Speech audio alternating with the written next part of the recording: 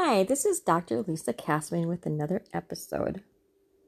Today I'm going to read from Matthew 6:25 through 34. Therefore I tell you, do not worry about your life, what you will eat or drink, or about your body, what you will wear.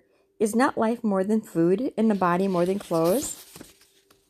Look at the birds in the air. They do not sow or reap or store away in barns, and yet your heavenly Father feeds them. Are you not much more valuable than they? Can any one of you, by worrying, add a single hour to your life? And why do you worry about clothes? See how the flowers of the field grow? They do not labor or spin. Yet I tell you that not even Solomon in all his splendor was dressed like one of these. If that is how God clothes the grass of the field, which is here today and tomorrow is thrown into the fire, will he not much more clothe you? Oh, you of little faith. So do you worry about saying, what shall we eat? Or what shall we drink? Or what shall we wear? For the pagans run after all these things, and your heavenly Father knows that you need them. But seek first his kingdom and his righteousness, and all these things will be given to you as well. Therefore, do not worry about tomorrow, for tomorrow will worry about itself. Each day has enough trouble of its own. And again, that's Matthew 6:25 through 34. So what can happen if you lose motivation? Life in general can become a struggle. Your poor self-worth gets you down.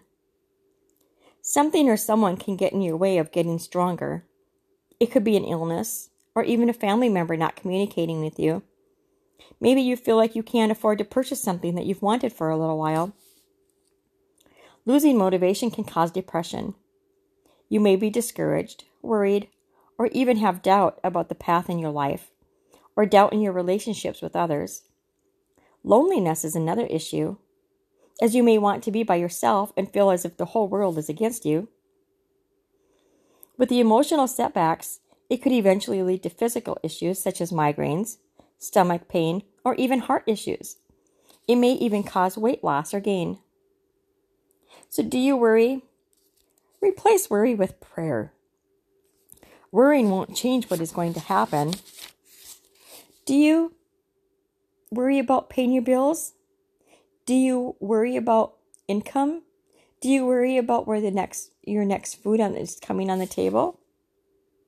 So how can you take control of your own life? Take action.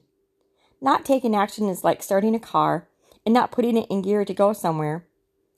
Don't lose yourself in the fear of not getting anywhere. Do what frightens you. If you want a vacation, save money for it. Or if you want to write a book, sit down and write your thoughts. Remember, nothing will happen if you don't take action and you don't move forward. Sometimes it's easier said than done. Sometimes it feels like you could have been saving for a long time, and all of a sudden these bills keep popping up. But remember, God will provide if you have faith and believe. Give your 10%, tithe, and God will provide for you. He knows your heart. You just need to trust him.